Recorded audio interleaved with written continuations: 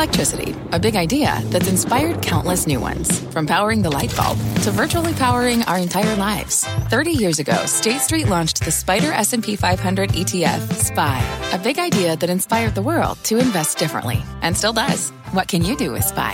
Before investing, consider the fund's investment objectives, risks, charges, and expenses. Visit ssga.com for a prospectus containing this and other information. Read it carefully before investing. SPY is subject to risks similar to those of stocks. All ETFs are subject to risk, including possible loss of principal. Alps Distributors, Inc. Distributor.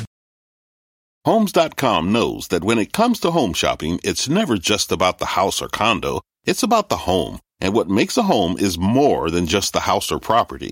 It's the location and neighborhood. If you have kids, it's also schools, nearby parks, and transportation options. That's why Homes.com goes above and beyond to bring home shoppers the in-depth information they need to find the right home. And when I say in-depth, I'm talking deep.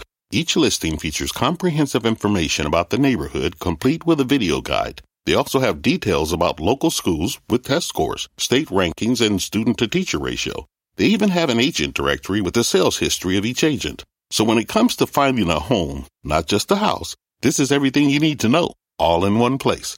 Homes.com. We've done your homework. My mission is simple, to make you money.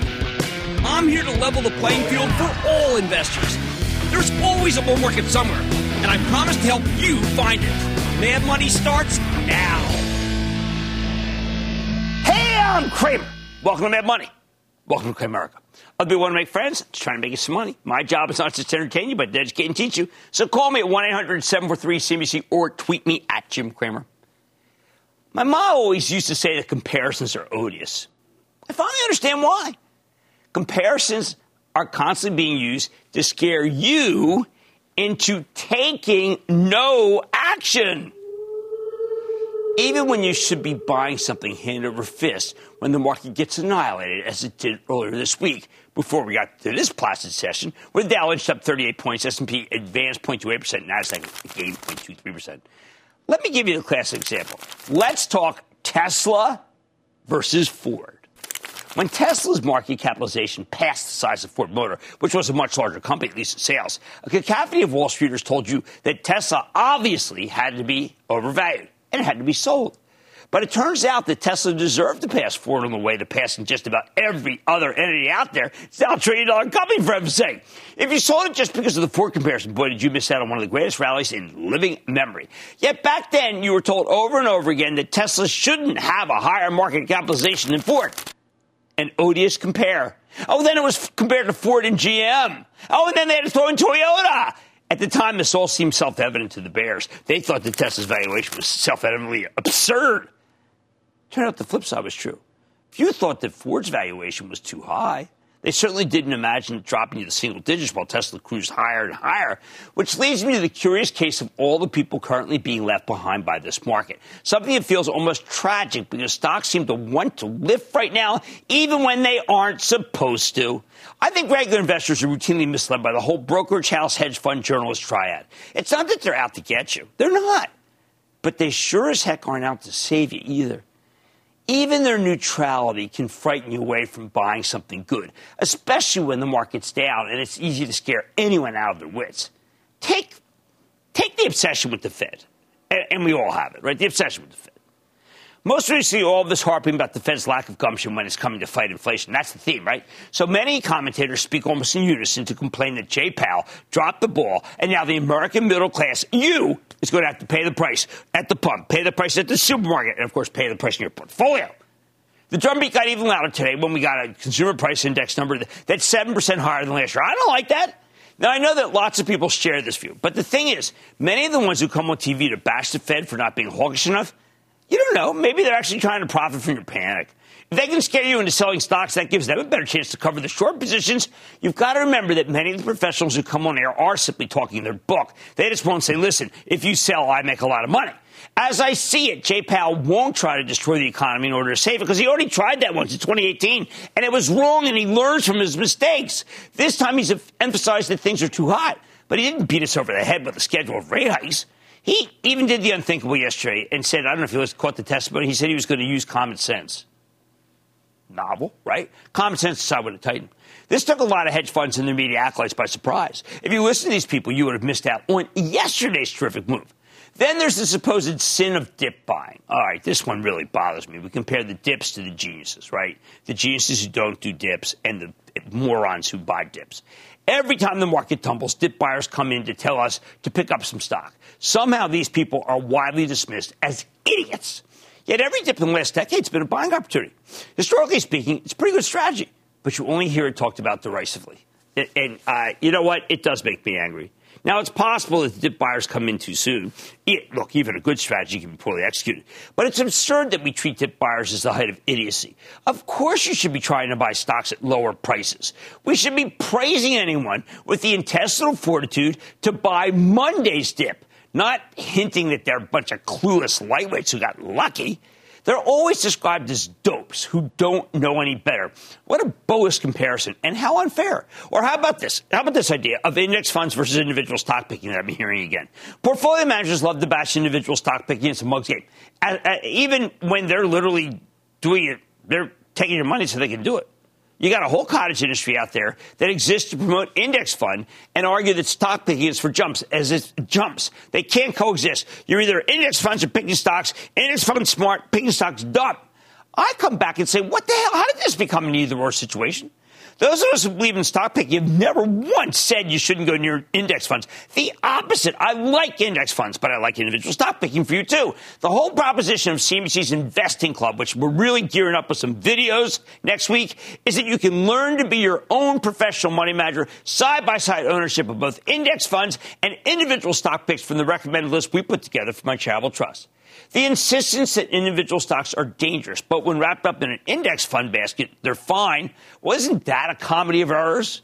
Finally, let me give you the most pernicious of strategies that scare you into taking action by making you feel stupid.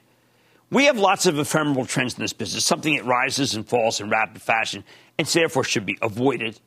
We don't like fads here, but you need to be pretty nimble to take advantage of short-term fads, and that's not something I can do. I don't know if you can do it. I bet you can't.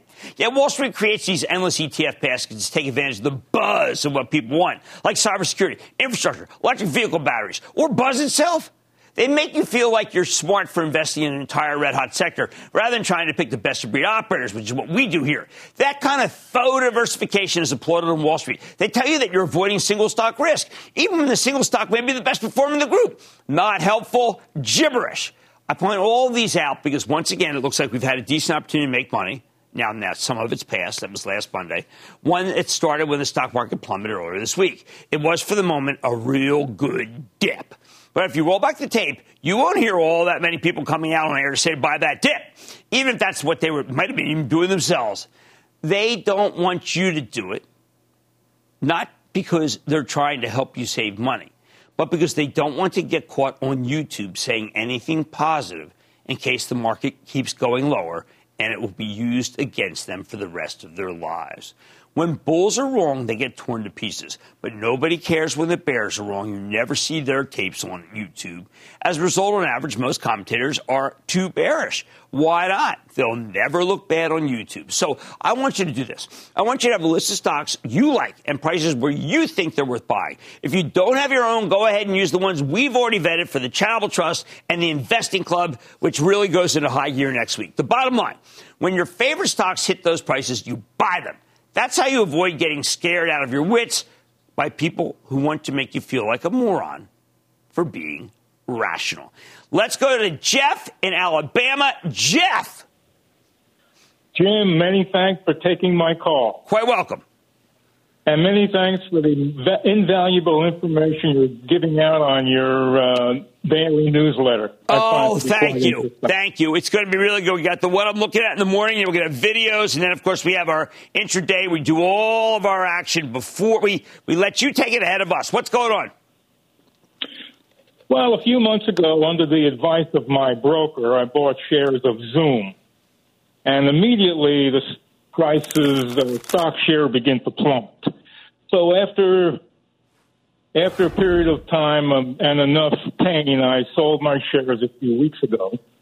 But the question here is, A, what went wrong, since Zoom seems to be a pretty good company, and wherever you go, people are Zooming, and The question is what happened there? And secondly, now that it's down 100 points, is it now a good play? Okay.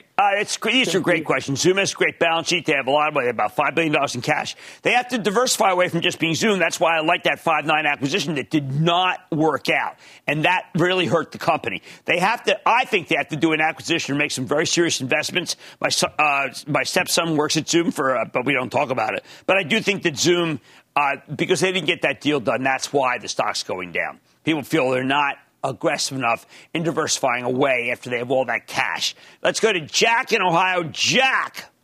Hey, thanks for taking my call, Jimmy. You're quite welcome. I got in a few months ago before the run-up with a good dividend yield. It has too much good news to take any off the table. Is it okay to add more or enjoy the ride this year? ABBV, AbbVie. Okay, AbbVie's been one of our biggest winners for the Charitable Trust, and we actually recently took some off because we thought that we had such a gigantic gain. So if I'm doing that, I cannot count on buying it here. We are anxious to buy if it comes back to the 100 area, which it continues to do. We'll pick some up, the stock that we sold. But right now, no, I can't tell you to buy if we just did some selling. We need to go to Denny in Florida. Denny. Hello, Dr. Kramer. Hi. Thank you for the opportunity to seek guidance. Excellent. Now this is important, as Josh Brown would say. Charles River Laboratories represents 10% of my total portfolio, and I'm a retired veterinarian on fixed income. CRL declined rapidly following its peak in late September 2021.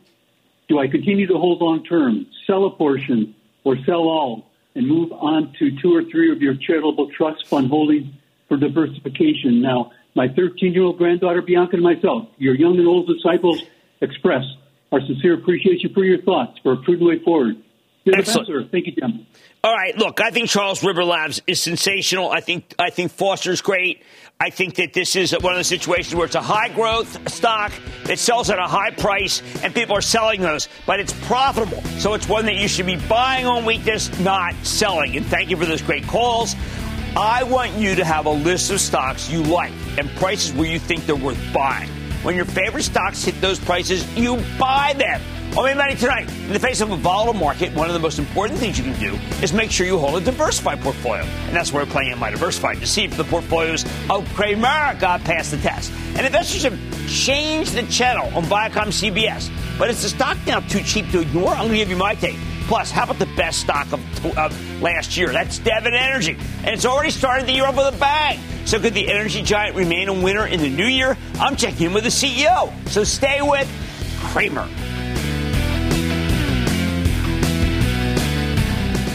Don't miss a second of Mad Money. Follow @Jim Cramer on Twitter. Have a question? Tweet Cramer. #MadTweets. Send Jim an email to madmoney@cnbc.com or give us a call at 1-800-743-CNBC. Miss something? Head to madmoney.cnbc.com.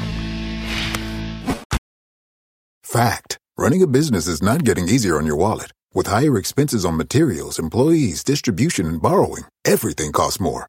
Also a fact. Smart businesses are reducing costs and headaches by graduating to NetSuite by Oracle. NetSuite is the #1 cloud financial system, bringing accounting, financial management, inventory, and HR into one platform and one source of truth. With NetSuite, you reduce IT costs because NetSuite lives in the cloud with no hardware required. Accessed from anywhere. You can cut the cost of maintaining multiple systems because you've got one unified business management suite. You improve efficiency by bringing all your major business processes into one platform, slashing manual tasks and errors. Over 37,000 companies have already made the move. See how you'll profit with NetSuite, and then you can think of all the ways you could be spending the money you save.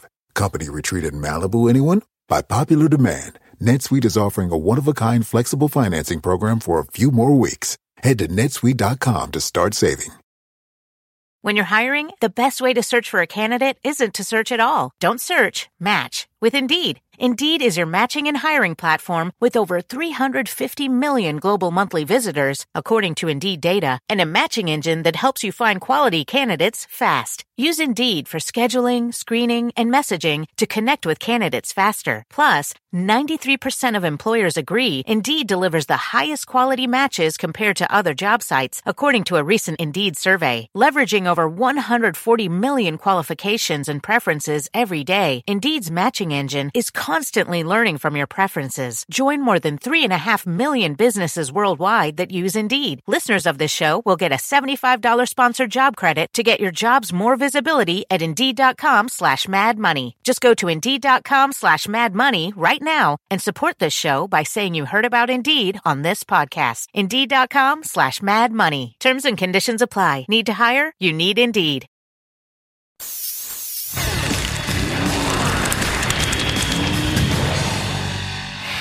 Every night I come out here on a mission to share the stock picks and investing strategies I think are going to keep you, home gamers of Cramerica, in the green. But with a market as volatile as this one's become, it can be tricky to navigate. It's why we set up our CNBC Investing Club.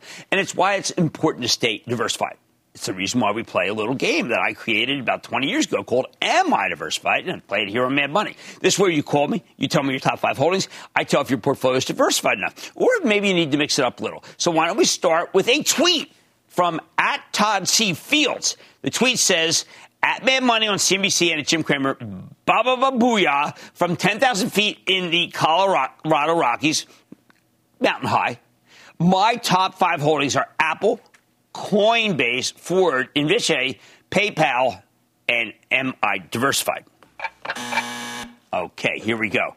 I do not like this company. I'm just going to tell you that right now. If you want to be in that business, just give me United Health, okay? If you want healthcare, United Health. PayPal, the people hate this stock. It's in my portfolio for my portfolio, by the way. This is the most challenged position, but it's all about trying to be. It's a fintech company, which means we can get rid of Coinbase because that also is a fintech company. You've got healthcare there. Let's get a diversified industrial. I like Honeywell, Apple. Own it, don't trade it, and Ford. Major position, both these major positions, and this for our charitable trust. So we got rid of Coinbase, and we gave you an industrial. We got rid of this thing, and we're putting in. I'm not kidding. I just don't think this thing offers a lot of value. They missed the quarter really badly, and we've got a healthcare company, and the rest are going to be fine. Auto and tech, and you've got a good situation. We have to make those changes, though. Dan in Ohio, Dan. Hi, Jim. This is Dan from Ohio, longtime viewer. My 5 largest holdings are the Southern Company, SO, Verizon, VZ, ConocoPhillips, COP, Philip Morris, PM, and Union Pacific, UNP. Am I diversified? Thanks, Jim. Good luck. I love this portfolio. I just say it point blank, okay? Southern, good yield. Do I like American Electric Power? Absolutely. I like it more, but Southern's fine. Philip Morris, do I like the tobacco stocks? No, but I like growth and yield. Union Pacific, my charitable trust owns it. It's going to be doing more buyback than yield, but I think it's fine. Utility, tobacco, railroad, ConocoPhillips, high-yielding oil company, fantastic. Verizon, high-yielding telco company, great. So, yeah, telco, you got oil, you got transport, you got tobacco, and you got utility. You've got exactly what I want when we came up with this game. Let's go to Luis in North Carolina. Luis. Hi, Jim. This is Luis in North Carolina. Excellent. Glad to be here again, trying to get my portfolio balanced and diversified in what might be a tough year 22. Okay. My 5 stocks are Apple, Thermo Fisher, Ford, I know you like that one, McDonald's, one of my longtime favorites, and a new one to give a little zest to it, Rocket Labs. Thank you. Ooh, wow.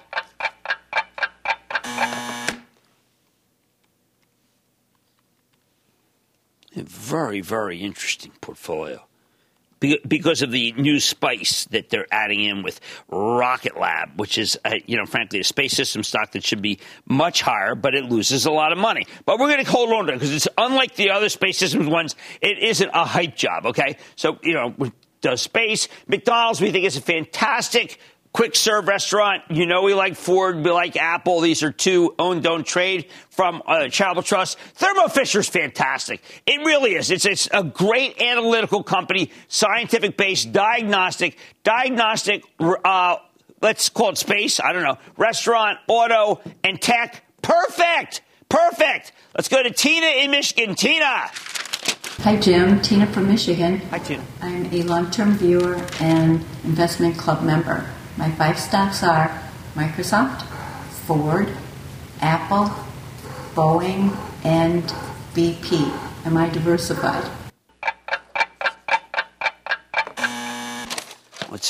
You have a lot of Charitable Trust names here: Boeing, Charitable Trust, Ford, Apple, and Microsoft. I think Microsoft is, as I said at the beginning of this week, unassailable. And stock's down a lot. I'm going to say keep it. We're going to allow Apple and Microsoft. We're going to allow them. Why? Because Microsoft is a software company and Apple is a hardware company with great service revenue stream. BP, not my favorite oil, but is the capability of, I like Devon more, and then obviously Chevron from the Charitable Trust. I think they're better. Boeing's making a comeback here. It's undeniable now because of the way that the 737 sold in 2021, and there's great loyalty from the customers. Auto, consumer tech, okay, enterprise tech, and some of the stuff that we're stuck with, oil and aerospace, that works with me. I'm fine. And Mad Money is back after the break. Coming up, should investors open an eye to a familiar logo? Cramer finds out if Viacom CBS is too cheap to ignore. Next. You seek the key.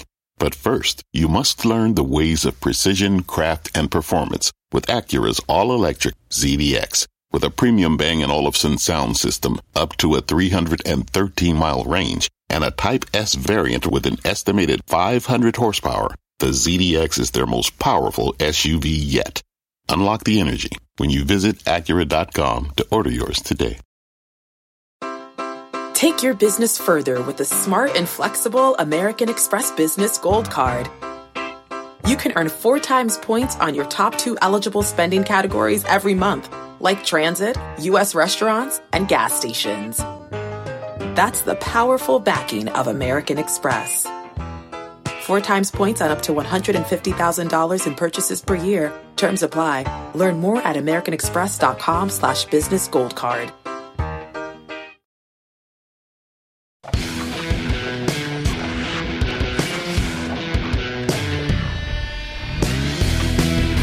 We're still on the hunt for quality companies with real earnings, real dividends, and cheap stocks, because that's exactly what works in this new environment. Tonight, I've got one that might surprise you. It certainly surprised me when we first started, taking the book out, looking at it. I'm talking about Viacom CBS, which has been a chronic underperformer since long before Viacom and CBS merged in 2019, reuniting the two halves of the Southern and Red media empire. Aside from a brief period when Viacom exploded higher in the late 2020 and early 2021, when it was being outright manipulated by a bad actor, this thing had been pretty much dead money. In fact, it tumbled to a new 52-week low roughly 3 weeks ago, although it's now repealed the latest decline. The thing is, while Viacom is clearly a broken stock, I don't think it's a broken company. Not at all. I actually think the business has got a lot going for it. And when you consider that the stock trades at roughly 9 times earnings with a 2.75% dividend yield, it starts to look mighty enticing. Viacom's a good value play in a world that suddenly cares about value. Let me give you some background, and then you'll get into the details since you'll understand why I like it so much. Now, I don't want to dive too deep into the Redstone family drama that preceded the CBS-Viacom merger or remerger. Just watch Succession. That'll give it to you. And we don't need to get into the Archegos mess where hedge fund used derivatives to pull up a huge long position of Viacom CBS with an insane amount of leverage. They used the same collateral to borrow from multiple brokerage houses, engineering a relentless rally, short squeeze before the whole thing fell apart. Listen, they were able to sell some stuff. I got to tell you, that squeeze was, it frightened everybody. And I think it frightened people to not touch the stock. And that's why I think it's never really recovered. But after a nasty downdraft until late December, Viacom CBS has started to rebound. It's now up a quick 24% from its lows, a little more than 3 weeks ago. And you know what? I think it's the beginning of a move. Why? First off, as we get further away from the Archegos debacle, I think more and more investors will be willing to consider owning this one.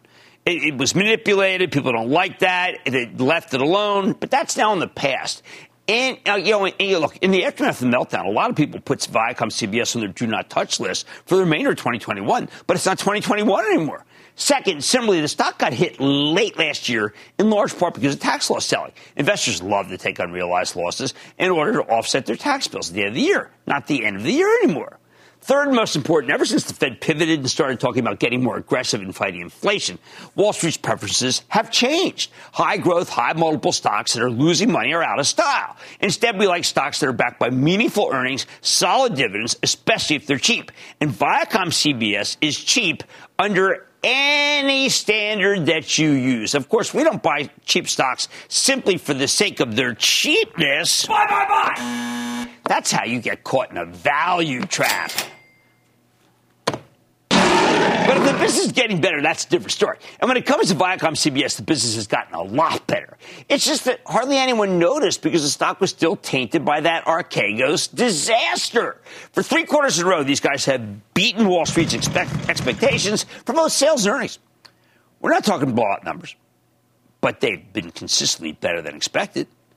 While we won't get the fourth quarter results until late next month, I'm optimistic. Why? Because in the fourth quarter, Viacom CBS had a full quarter of football. CBS has lucrative rights to the Southeast Conference on Saturdays, which is kind of like the NFL, frankly, if you ask me. And in the fall and on Sundays, they've actually got the actual NFL, which is buoyed by fantasy football that forces you to watch boring blowouts until the end to see how your fantasy players do, so you don't turn the game off. In fact, you know that just today we learned that NFL viewership was up 10% versus last year? The best since 2015. Perhaps because so many states have launched online sports gambling, and we haven't even hit Texas, Florida, or California yet. Hey, speaking of ratings, in addition to CBS, the Viacom side of the business owns a grab bag of popular cable stations, including some that are newly popular, like Paramount Network, plus formerly known as Spike TV. And Paramount Network suddenly got a hot property. Did you know that the season 4 premiere of Yellowstone had 14.7 million viewers? That makes it the #1 show of the year in its time slot. Then there's the streaming business. Viacom's flagship streaming service, Paramount Plus, only launched in March of last year, but it's showing some serious signs of traction. Hey, we got a subscription to it at home to watch Mayor of Kingstown, and I don't regret it, even if I had a painful, albeit hilarious memory of my wife confusing the star Jeremy Renner with the star of Avatar, and then proceeding to show him a picture of our dog wearing glasses.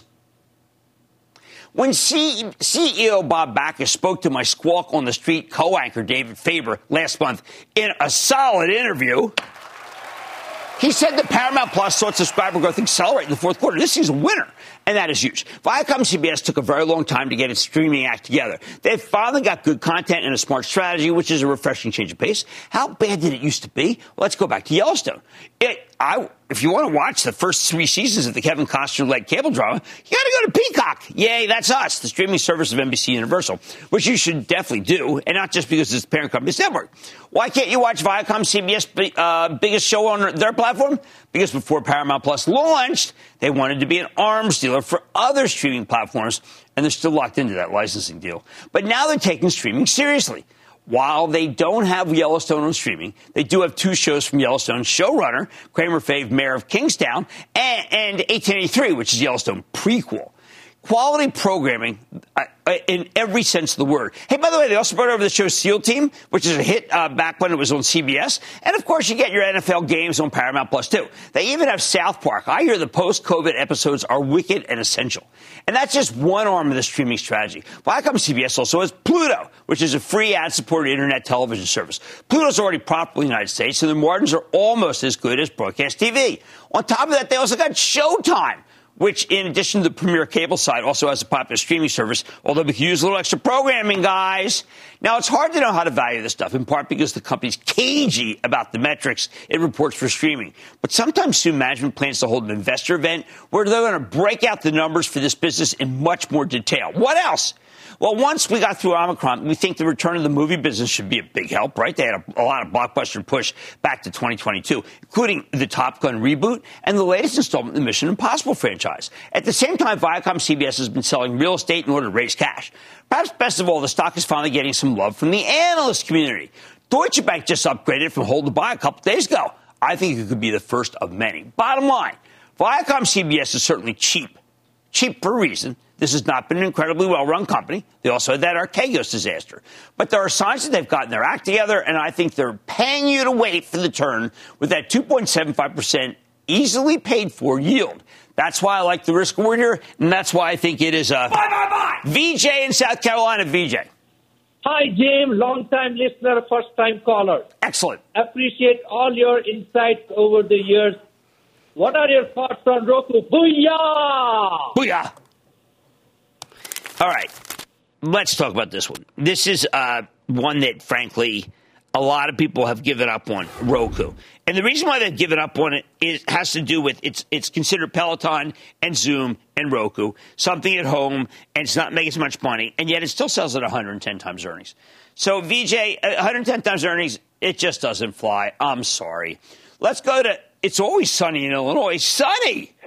It is always sunny in Illinois. Happy New Year, Jimmy Chill. Happy New Year to you. Hey, big Chicago, Windy City, booyah to you, my longtime friend. Thank you. Mike Nagy, booyah to you. Well, whatever.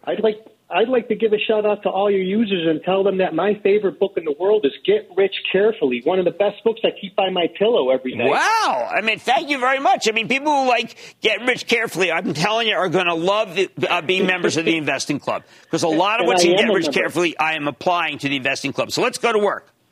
And I just got signed up on that investor club. I love Very good. Everybody should sign up. In another 2 weeks, you're going to have to be there. What's going on? Well, Jim, I'm thinking about investing in some media stocks. I know some of the bigger players are looking to get more content. So can you tell me what your opinion is on Discovery Inc. with their content and everything? You know what? I think they're run by a great guy, and they actually have some terrific assets. And I think they got them very little money, and I think they're going to turn it around. And I like that situation. And I'm trying to figure out their own plus, which apparently is very, very good. All right, Viacom CBS is clearly a broken stock. But more importantly, I do not think it is a broken company. There are signs that they've gotten their act together. I like the risk reward here. I like Paramount Plus. I like Mayor of Kingstown. I like the stock. Much more Mad Money ahead, including my exclusive with the best performing stock in the S&P in 2021, Devon Energy. Can it continue to have strong performance 2022 with that dividend with the price of oil? Well, let's see what the CEO says. And what does tech have that makes the sector bounce back so hard each time? I'm digging into the action. And, of course, all your calls rapid fire in tonight's edition of the Lightning Round. So stay with Cramer.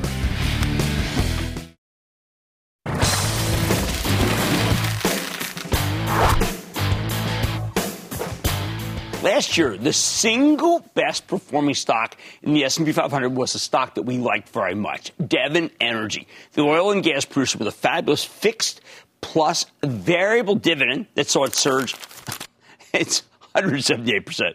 Devon is the poster child for the way the petroleum industry has transformed itself. These days, the oils no longer spend like drunken sailors. Every time the price of crude rises, instead they conserve their capital returns to shareholders. Now the rest of the industry has taken to copying them. I mean, really just like copycatting him. You might think that Devon would be due for such a breather after such a huge run, but oil's already on the rise this year, up almost 10% since the beginning of January, so it wouldn't shock me if there was even more upside. Doesn't hurt that the stock's got a nearly 7% yield based on what they paid just last quarter. In reality, it might even be higher than that, and the darn thing trades at less than 10 times earnings. Do not take it from me, though. Let's check in with the bankable Rick Muncrief. He's the president and CEO of Devon to get a better read on his business. Mr. Muncrief, welcome back to Mad Money. Hey, Jim. Thank you very much. Great to be with you again. Okay, so, Rick, when I look for your handouts, it's always the same. They look like what we would regard as being, say, the Procter & Gamble companies. A big repurchase, authorization through year-end of buyback, dividend remains top funding priority, committed to improving balance sheet, investment grade. How did this happen? How did you come up with a formula that makes it so that the company is like the great blue chips and yet didn't harm the growth at all? You know, Jim, it's been about 15 months ago, a year ago, last September, when we announced what we thought was a well-thought-out merger with a well-thought-out plan between Devon and WPX Energy. It wasn't a 50-50 deal. It's 57-43, but it was truly a merger of equals, first one we'd seen in the E&P sector in quite some time. And, the bottom line is our assets, our people delivered. And one of the things that we laid out a year ago in September was that we plan to generate a lot of free cash flow. And our funding priorities, the first thing we would do is we would fund our base dividend, which Devin has paid for 28 years. The second thing would be to implement a variable dividend where we would take up to 50% of the remaining free cash flow, return that to shareholders on a quarterly basis. And then anything above that, we'd either keep it on a balance sheet or we would fund some share repurchases and certainly retire debt.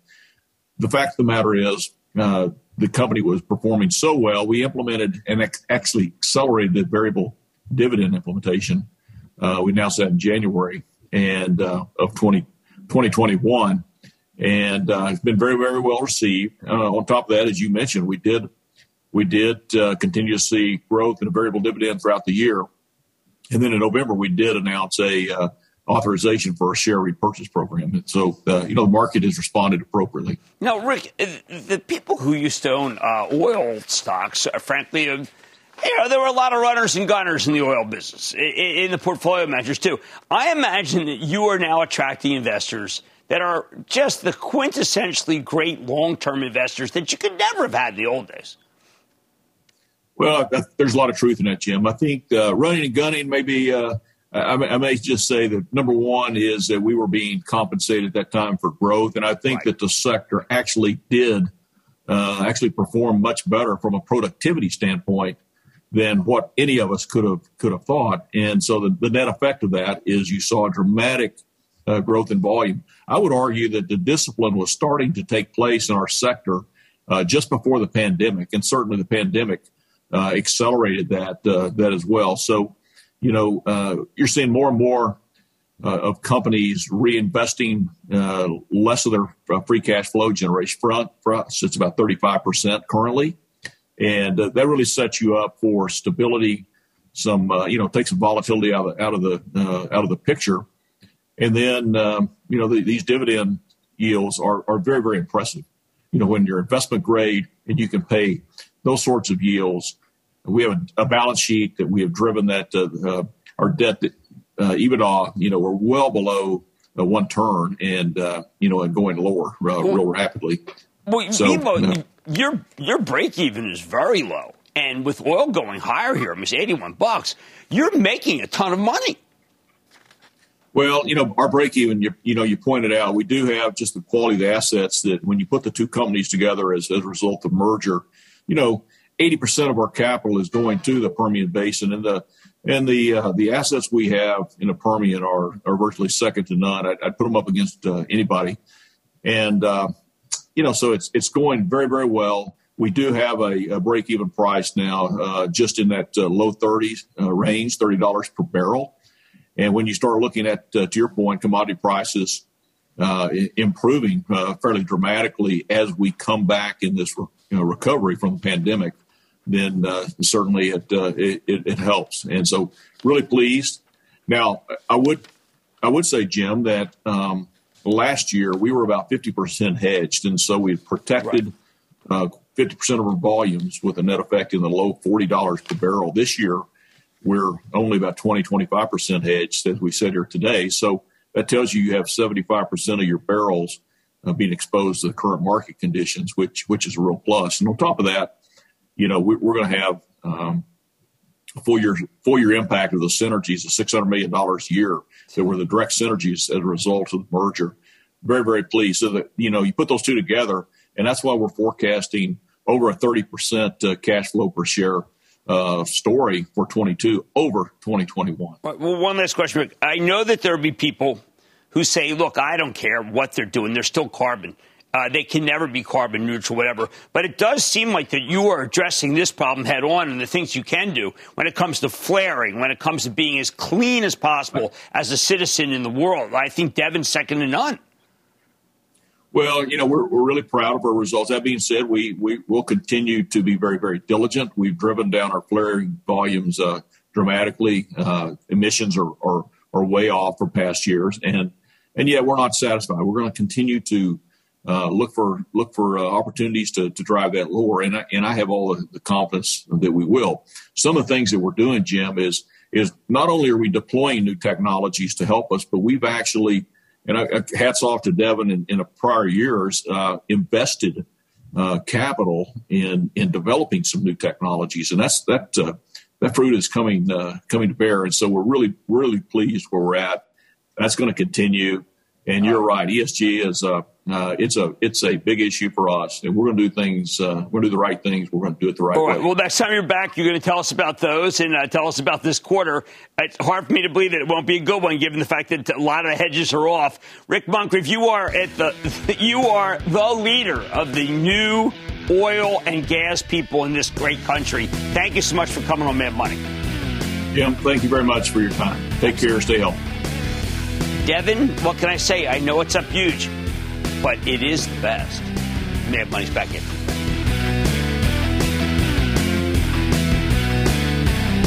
Just chill out. Is this Chill Master Jay? The Chill Man is in the house. He's happy.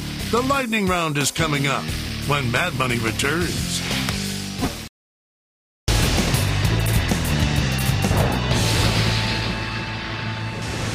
It is time. It's time for the lightning round. And then the lightning round is over. Are you ready, Skeet Daddy? Tell the lightning round comes from Tom in New York. Tom. Hello, Kramer, and booyah! Booyah, Tom. Happy New Year to you, and glad you're feeling better. Thank you very much. You're very welcome, bud. With the infrastructure bill passed and EV sales on the rise and needed infrastructure, this company has raised revenue guidance 2 times in the last year. What is your take on ChargePoint? Okay, ChargePoint is part of a very challenged group. I've done a lot of soul searching and, of course, a lot of research on this group, and there are too many players, and there has not been enough consolidation, so I'm going to say avoid it. Robert in California. Robert. Booyah, Jimmy Chill. How's it going, man? The Chill Man is just kicking it back. What's up? Hey, I saw the segment when you had Prothena on, and I actually picked up the stock at around like 58, and it's down now, man. What do I do? Do I buy, sell, hold? What do you think? I like it. I mean, look, I think they have a very positive Alzheimer's formulation, and they have other things.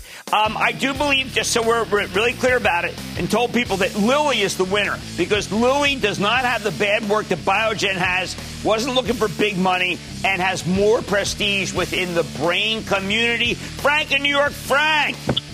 Booyah, Jim. What's going on? Not much, hanging in. What about you? First time caller, long time listener. Have to give a shout out to my pops, Big Frank. He put me on to you.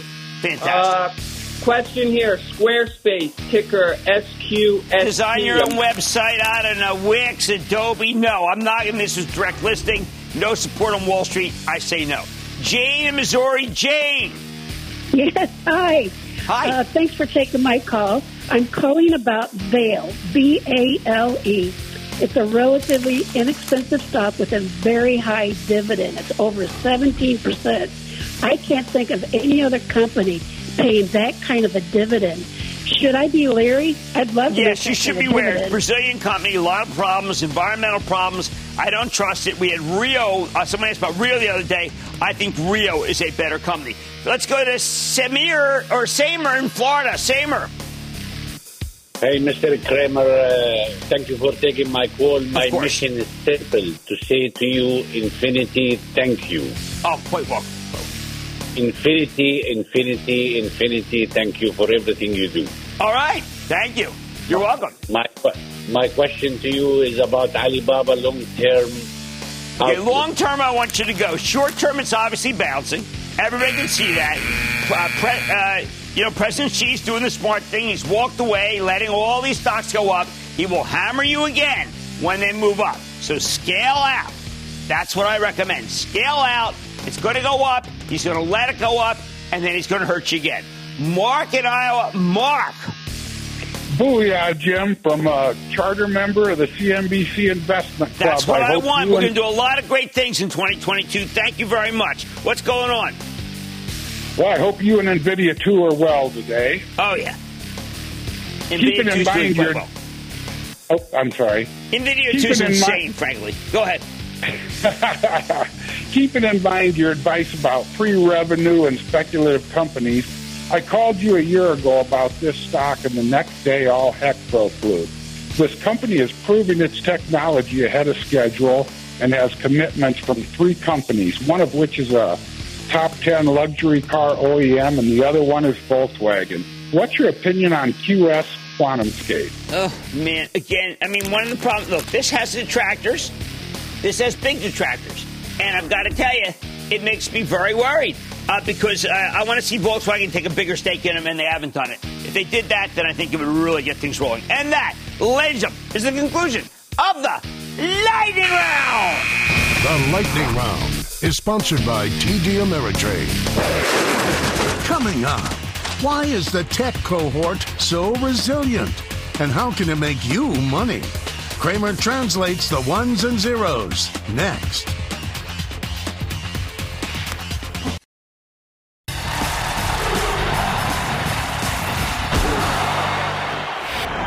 What does tech have that allows the sector to bounce back so hard every time we get a decent session?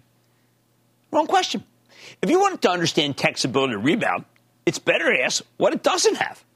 First, tech doesn't have much commodity exposure. You don't hear about huge price increases that they have to eat because they're buying lots of resin or because their steel cost has doubled, copper's out of control. They don't have much that's stuck in a container ship waiting in line at Long Beach. Second, at least on the software side, they don't have factories where things can go wrong. They're uniquely poised to do just fine, even when COVID's spreading like wildfire, because people can work at home, work with Zoom. Third, most tech companies don't have much exposure to the semiconductor shortage, which is mainly hitting the kind of cheap, full-feature chips that you find in automobiles. High-end chips for high gadgets are very, very plentiful. For example, the data centers have all the chips they need because they're mostly filled with expensive, high-performance ones. AMD, Intel, NVIDIA have plenty of capacity to make those fastest, bestest, most expensive chips. Finally, these tech companies aren't static. The other day, we got a timely piece for research talking about how Amazon it might be doing something unusual. Why? Because the research journalists saw that they've got so many engineers working for them, they figure Amazon may have something big in the hopper. They call them under other bets. Well, as much as I like many industrials, they simply can't pivot like that. They're too busy trying to find people to work their operations. Tech, on the other hand, has no problem hiring if they're making a ton of money because they can pay people a lot of money and they can have them work remotely. Now, investors are going to take their cue from the turn in mega-cap tech stocks. They always do. They might assume this strength will spread to the smaller ones, more speculative stocks that make no money even as they have rapid sales growth. That's a mistake. Old tech that's mature enough to be profitable, can work just fine here. But it's still way too dangerous to own stocks that trade just on sales if they have no earnings. By the way, those stocks all reversed today by 10:30. All of this kind of stock that I'm mentioning. While they may go higher for the moment, I recommend using those moments to sell. As interest rates go higher, the universal stocks that win do get smaller. It's like a game of musical chairs. The price to sale stocks, they've already lost. One last point. Right now, we've got raging inflation. If you want to keep costs down, tech is the best way to do it. Take retail. I can't believe how important technology has become to retail. You got to digitize. I kept thinking about that bad quarter from Bed Bath & Beyond. So much of went wrong. Were systems not working well at the enterprise level, which means they need to call on someone like a Salesforce.com to fix everything. They can't do it themselves. It's a huge buy if they get the tech right because the merchandise is so much better than it used to be. In almost every rate hike cycle I've seen, there have been layoffs and closings. Companies can produce goods with far fewer people if they digitize. So maybe before you blow out all your techs, ask yourself, are they profitable? Because if they are, then you know that with numbers like today's CPI, up 7% from last year, you're going to get a series of rate hikes. And real earnings are the best way to protect your portfolio. Like I said yesterday, stocks do not belong in bushels. They're not like commodities where every unit is indistinguishable from the next. Stocks are their own animals. They do things that corn or soybeans can't. If they're unprofitable, though, they'll be put in a bushel, all right. A bushel of losers you just can't own. Hence why I'm always telling you to do your homework on individual companies. That's what will get you through what should be a choppy period until rates go back down. Once the Fed's done its damage. I like to say there's always a bull market somewhere, and I promise to find it just for you right here on Mad Money. I'm Jim Cramer. See you next time. The news with Shepard Smith starts now. This podcast is supported by FedEx. Dear small and medium businesses, no one wants happy customers more than you do. So you need a business partner just like you. Like FedEx, who understands your passion for serving your customers because they have the same commitment towards you. That's why FedEx offers you picture proof of delivery, packageless and paperless returns, as well as weekend home delivery to 98% of the U.S. on Saturday and 50% on Sunday. See the FedEx service guide for delivery information. What's more, FedEx Ground is faster to more locations than UPS Ground. Trust FedEx for timely deliveries. See what FedEx can do for your business. Absolutely, positively FedEx.